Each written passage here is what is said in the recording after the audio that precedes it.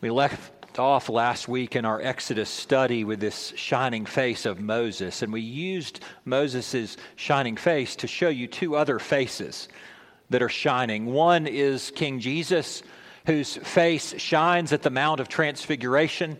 Later we see Jesus' face shining in the New Jerusalem, where it says that there is no lamp for the city because the Lamb is the lamp. But then we also saw in the Scriptures that there is another face that shines. And the face that shines is the face that has been purchased by the blood of Jesus Christ, now indwelt with the Holy Spirit. Your face shines like light in a dark world. I found it fitting to consider that light in view of what a dark world it is, as so many are filled with heartache. There is no better place than to fix your eyes upon the glory of God in the face of Christ Jesus. We're returning to Exodus 35 with a reminder that Moses and the Hebrew people have another step. And that next step is to go ahead and build the tabernacle. And so in Exodus 35, we read how God's mercy and grace compelled God's people to action. We're going to read chapter 35 down to 36, verse 7. I'll skip in some places. I'll encourage you just simply to follow along with me. This is God's word. Moses assembled all the congregation of the people of Israel and said to them, "These are the things that the Lord has commanded you to do. 6 days' work shall be done, but on the seventh day you shall have a Sabbath of solemn rest, holy to the Lord. Whoever does any work on it shall be put to death. You shall kindle no fire in all your dwelling places on the Sabbath day." Moses said to all the congregation of the people of Israel, "This is the thing that the Lord has commanded. Take from among you a contribution to the Lord. Whoever is of a generous heart, let him bring the Lord's contribution, gold, silver, and bronze." And then he goes on to list all of the other elements that are necessary in the building of the tabernacle and the garments of the priest. Verse 10, "Let every skillful craftsman among you come and make all that the Lord has commanded, the tabernacle, its tent, its coverings." And then he goes on to describe all the pieces which must be present in the sanctuary. And then down to verse 20. "Then all the congregation of the people of Israel departed from the presence of Moses, and they came, everyone whose heart stirred him, and everyone whose spirit moved him, and brought the Lord's contribution to be used for the tent of meeting, and for all its service, and for the holy garments. So they came, both men and women, all who were of a willing heart, brought brooches and earrings and signet rings and armlets, all sorts of gold objects. Every man dedicated an offering of gold to the Lord. And everyone who possessed blue and purple and scarlet yarn, or fine linens, or goat's hair, or tanned ram skins, or goat skins brought them. Everyone who could make a contribution of silver or bronze brought it as the Lord's contribution. And everyone who possessed acacia wood of any use in the work brought it. And every skillful woman spun with her hands, and they all brought what they had spun in blue and purple and scarlet yarns and fine twined linen. All the women whose heart stirred them to use their skill spun the goat's hair.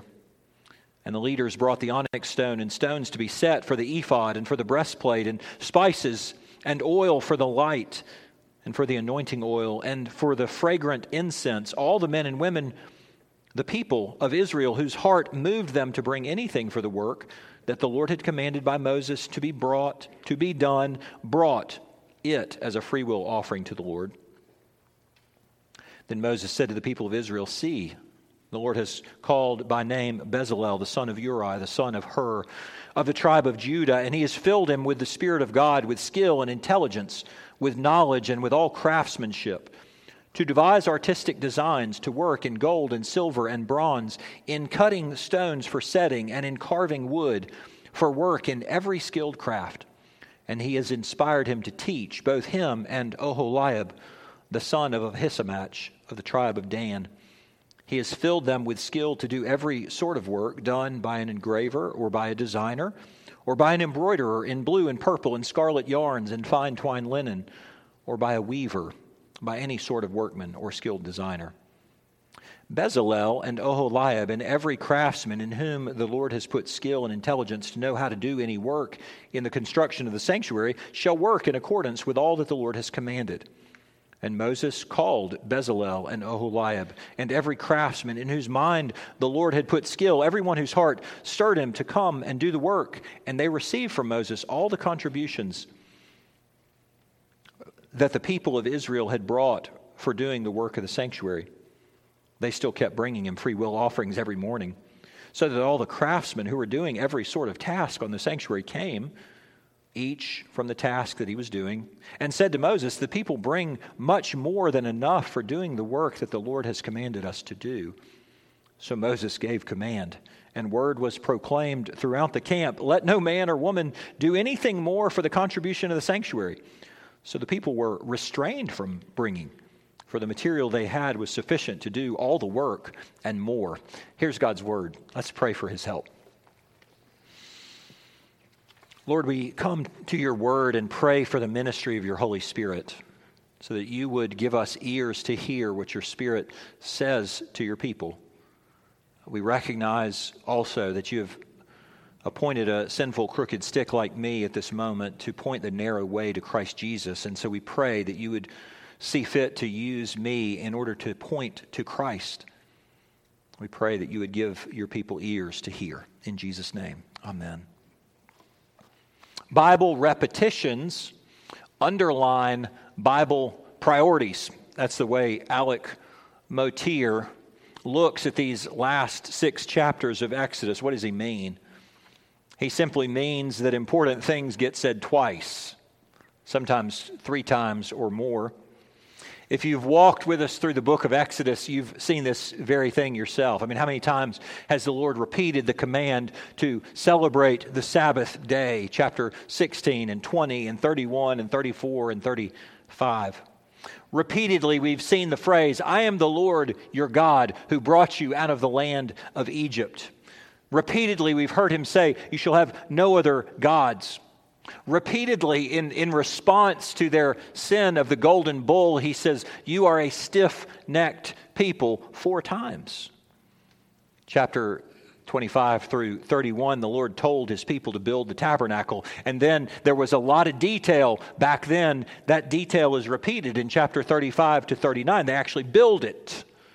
We'll get there after Easter, but before we get there, there's an important repetition in the text today. I don't know if you heard it.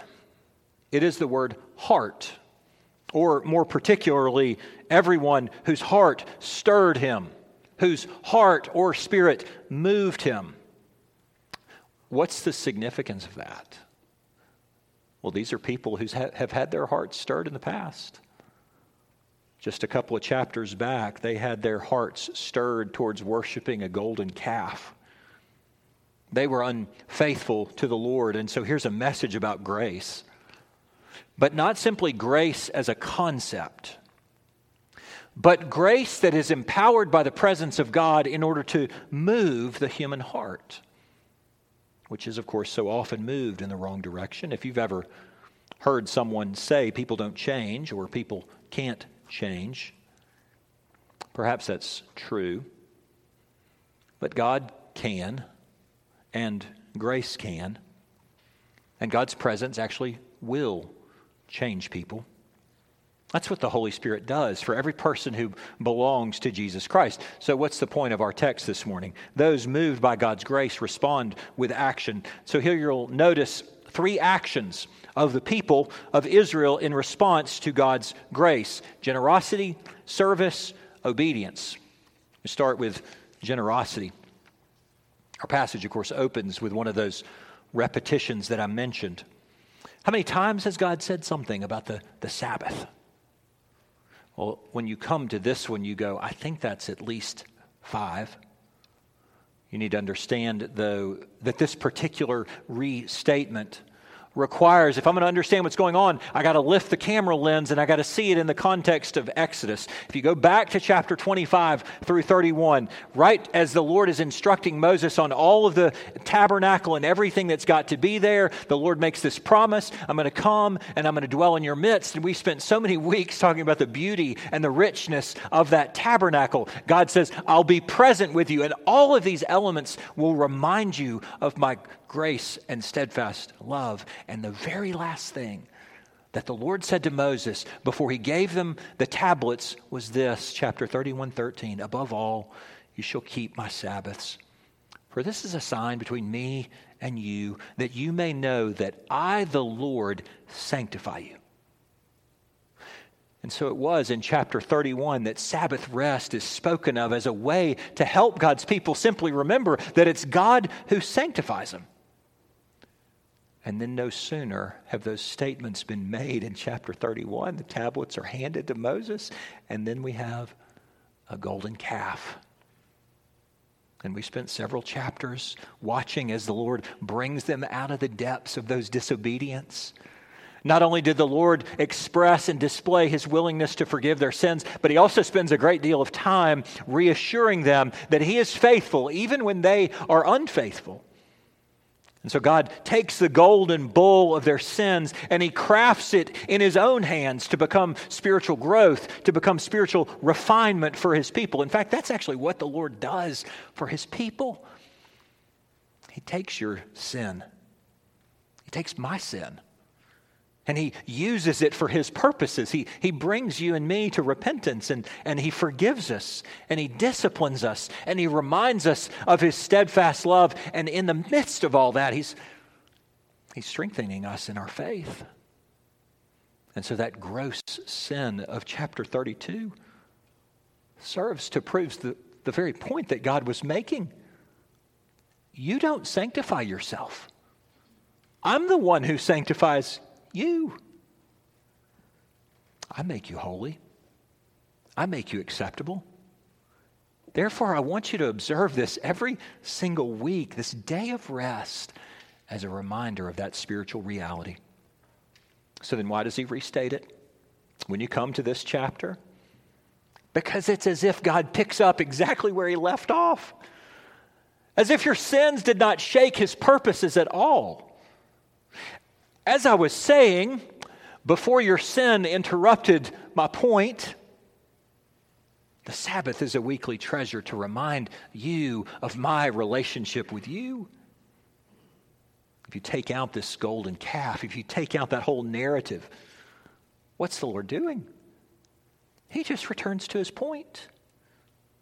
You're going to get excited about building a tabernacle. And in your enthusiasm, you might think, hey, it's holy work. We could do holy work on a holy day. You might become overwhelmed by zeal for serving the Lord. Look what the task that God has given us. Let's work. And you might feel in that moment of your work for the Lord that you're the one who's being generous to him. God says, actually, what I would prefer you do is memorialize my point. I will sanctify you. Over the years, I have read the book of Exodus many times. I'm sure you have too. It's not until I've preached it that I've noticed the sheer number of times that the Lord wants to repeat this message about the Sabbath command. So that God offers a gift of rest and worship on the Lord's day because he intends you and I to take it seriously because he takes it seriously. And you might say, 5 times, Lord? That seriously? And we should say yes. Here's a word to pastors, including myself and any others who think of themselves as doing something of the Lord's work. You cannot know what it means to work for Christ if you have not learned what it means to rest in Christ. It's a gospel principle. It's actually illustrated in the weekly pattern. The Lord's Day is not your generosity to God. Hey, look, I got up and I put on these clothes and I showed up and here I am, I'm singing. No, the Lord's Day is God's generosity to you.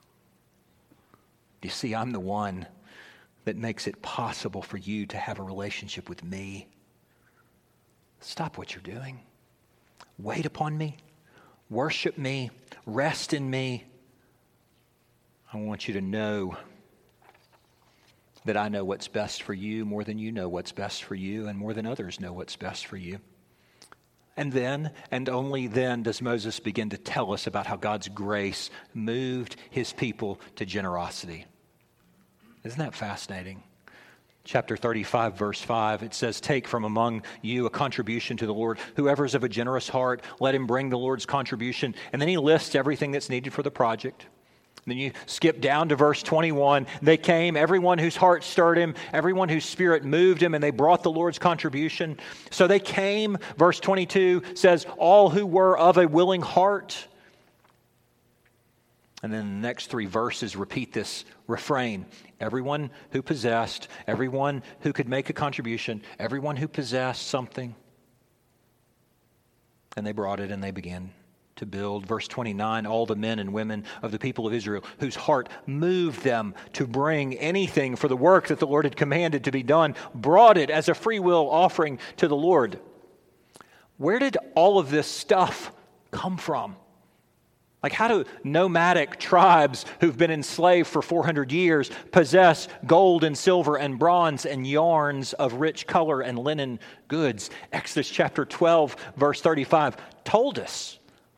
God instructed them even while they were still slaves. Why don't you ask the Egyptians for some gold and silver and jewelry and clothing? And it says the Lord gave favor to his people in the sight of the Egyptians, so they let them have whatever they asked. Thus they plundered the Egyptians. You see, the Lord put in their hands the wealth of the nations, and they did not even have to draw a sword. And then, why does God want them to build it? Like, why didn't he just drop a tabernacle out of the sky? Surely he could have. Because God knows that this is what is best for the heart of the giver. God has the plans. He could certainly build anything he wants. The creation itself proves that. He doesn't need your help or mine. But instead, what the Lord chooses to do is to give the wealth to his people. And he says, give back to me from a portion of what I've given you. Trust me. Get involved in what I'm doing here. Simply open your hands. One pastor said it this way: God doesn't have a need to receive. You have a need to give. And that's true. Of course, because God designed you that way, so that when you give back to the Lord the wealth that he has put into your hands, not only does it teach you generosity, but it loosens your grip on the very things which could so easily ensnare your heart. All the things of materialism and greed, of power and self-sufficiency. Look what I did. Look what I have. Why were their hearts moved like this? I can't help but wonder how many of them don't look back with a kind of conviction. Because just a couple of chapters back, they were all pretty generous as well. You remember it? When it came time for the construction of an idol, they were taking off rings, pulling them out of their ears and their noses and their fingers. Aaron built it for us. Back then, they had no trouble at all being lavish when they wanted to fund an idol. You don't have any trouble with that either, do you? What I mean is, how much do you spend? How much are you willing to spend to see the idols of your heart thrive? And from that point, you wonder, don't you, if they were struck by the fact that in mercy, God gave them a chance to turn from it. A chance to repent. Were they struck that 3,000 people actually died because they were unwilling to repent? Were they struck with gratitude by the fact that simply 3,000 people died, but multiple millions were brought to repentance and saving faith? What caused their hearts to be moved? It wasn't their generosity, it was God's generosity. If we have it, it's because God gave it to us.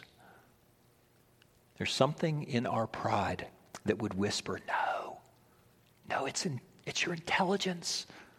It's your work ethic. You're so wise. And when we reason that way, our hearts are unmoved. Why would you give to the Lord if you think you've earned it yourself?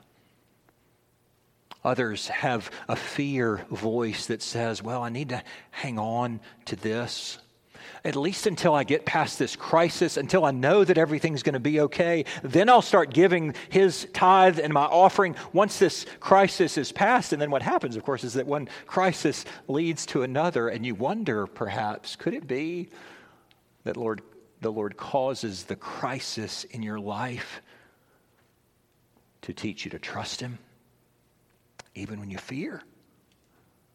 So that you do not reason whether or not you'll be generous to the Lord based on your circumstances, but whether you reason, I'll give back to the Lord because he's so faithful to me. Surely he can be trusted.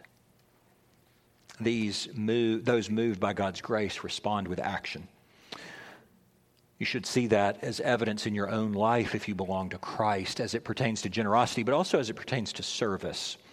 God's people didn't just give to the Lord. You notice they served both with time and skill. So look at verse 10. Let every skillful craftsman among you come and make all that the Lord has commanded. And then what follows is a list of the things to be made. And as the supplies were brought, people began to use their talents. Verse 25, every skillful woman spun with her hands. Verse 26, all the women whose hearts stirred them to use their skill spun the goat's hair. Chapter 36, verse 2, Moses called Bezalel and Oholiab and every craftsman in whose mind the Lord had put skill, everyone whose heart stirred him up to do the Lord's work. You notice, don't you, that in this giving or serving the Lord, there's two factors that are present. Number one, it is the Lord who gave them the skill. You might say it's the Lord who gave them the gift to do the work. But number two, their hearts were stirred to come and do the work. That's worth noticing because those exact same factors are necessary in the church. If anyone has a particular skill and yet no one's heart is moved to serve, then nothing really will get done. Likewise, if everyone's moved to serve, but they aren't working in the particular area of their skill or gifting, then no project will turn out very well.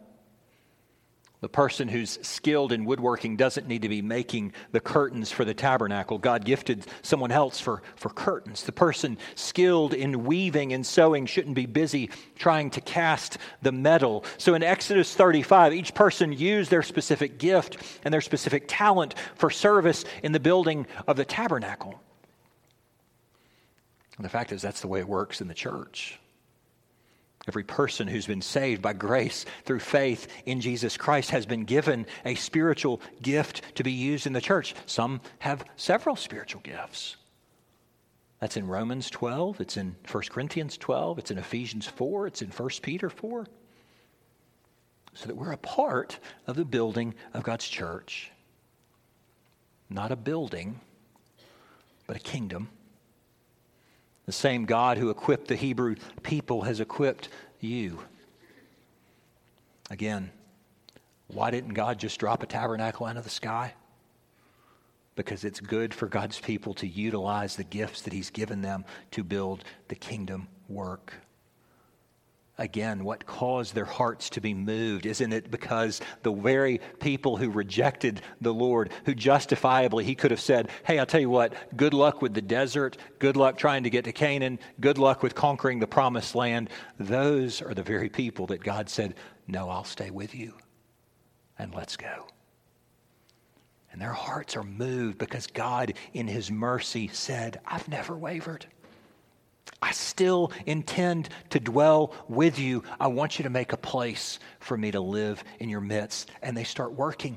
And that's actually what chapter 36, 37, 38, 39 is. It's a fulfillment of everything that the Lord commanded his people to build. God's people worked. And the reason they worked is because the tabernacle is going to be a visible reminder that the Lord dwells in our midst. And you should ask, if they were so willing to work because the Lord was willing to dwell in their midst in a tent that is temporary.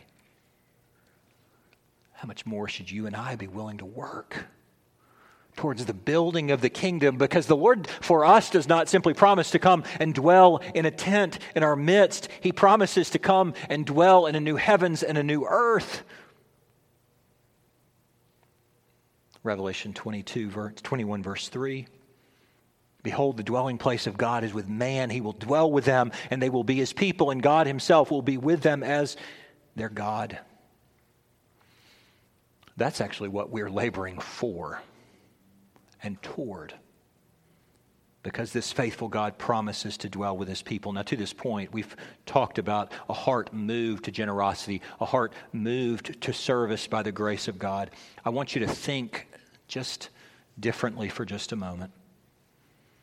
In the context of our passage, what would it say about a person's spiritual condition if, having seen what they saw, having received the grace that they saw, their hearts remained unmoved?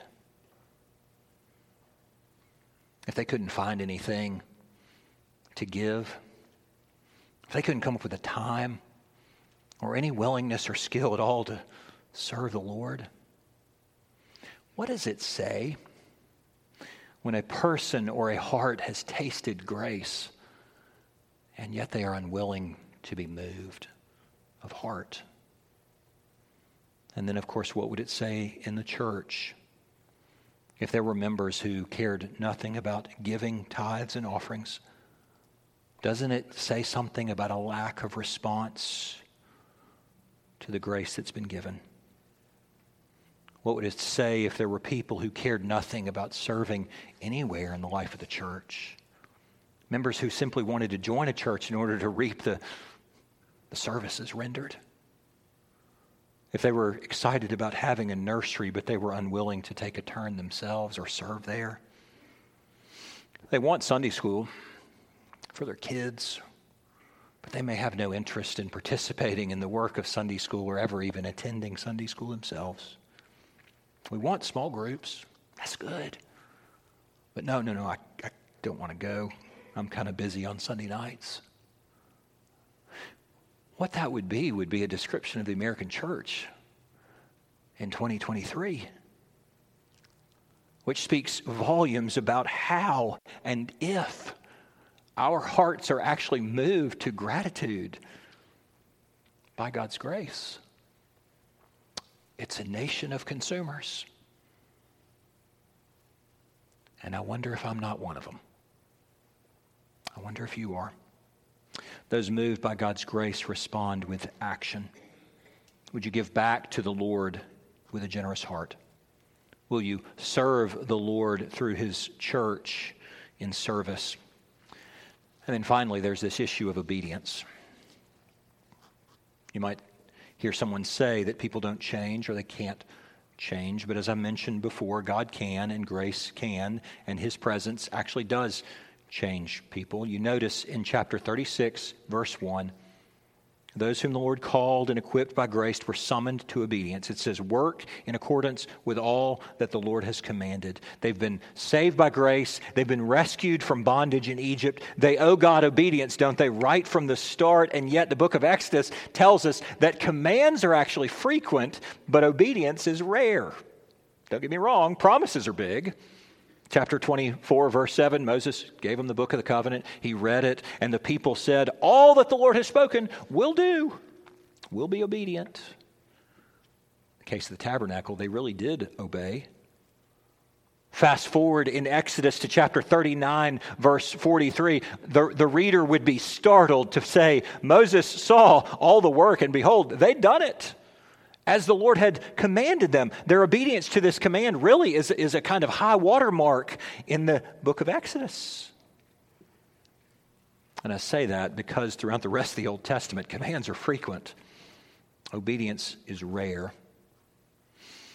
But to be clear, that's actually why the Lord is asking them to build a tabernacle right in their midst. He intends to put a life-sized illustration of his holiness in their midst, a life-size illustration of man's sin in their midst, a life-size illustration that sin separates God from man. They need a life-sized illustration of atonement, that sin really does demand a blood sacrifice. And where commands are many and obedience is rare, this is a message that they will have to come back to again and again and again, because it says, obviously, and they would have caught this, there's not enough animal blood in the whole world to pay for my sin. And though that's obvious, they would have felt an ongoing tension. So even as they build the tabernacle and they get it built, the tabernacle, once it's built, is going to constantly remind them of this ongoing, endless problem of disobedience that dwells in the human heart. Okay, so my sins are atoned for, and there's mercy and there's grace, and yet clearly God's character would demand from mercy and grace that I should be compelled to a new obedience. But here I am back again and again and again. And every single person who comes back for atonement acknowledges, I wish I could be obedient. Hebrews chapter 10 takes Psalm 40 and places it on the lips of Jesus. There was some time ago in God's economy a conversation that took place. And Hebrews says that we must confront the issue that mankind could never figure out. They knew it's impossible for the blood of bulls and goats to take away sins. What they couldn't figure out is who will ever be truly moved by God's grace to respond with meaningful action. Who would ever be permanently compelled in character, by God's character, to actually, really, forever be obedient? Because it's not happening in here. Hebrews 10:5, Christ came in the world to resolve this tension. Sacrifices and offerings you have not desired, but a body, Lord, you've prepared for me, says Jesus. In burnt offerings, in sin offerings, you've taken no pleasure. That's why Jesus says, behold, I've come to do your will. You see, Jesus was so fully moved by God's grace that he responded with action. He responded with a life of perfect obedience, an atoning sacrifice to pay for the disobedient. So friends, this side of the cross, you and I do not have to feel the same tension that they felt, because in fact what we find is peace in the midst of an ongoing awareness of our own disobedience. Whereas disobedience took them back day after day, week after week, year after year. Hebrews chapter 10, verse 10 says, because Christ willed to obey his Father, you and I have been sanctified through the offering of the body of Jesus Christ once for all. Who's generous in the text, who really serves in the text, who's really obedient in the text. Generosity, 2 Corinthians 8, verse 9. For you know the grace of our Lord Jesus Christ, that though he was rich, yet for your sake he became poor, so that you by his poverty might become rich. Service, Mark chapter 10, verse 45. The Son of Man came not to be served, but to serve and to give his life as a ransom for many. Obedience, Philippians chapter 2, verse 8, being found in human form, he humbled himself by becoming obedient to the point of death, even death on a cross. You see, friends, Jesus was moved so fully by God's grace that he responded with action, so that you and I might be so fully moved by God's grace that we would respond in like manner. Let's pray. God in heaven, we thank you for your word. We pray that you would cause your Spirit to make it land in our hearts and minister to us by it. We thank you for the work of your Spirit. Send forth your Spirit and speak to your people. In the name of Christ we pray. Amen.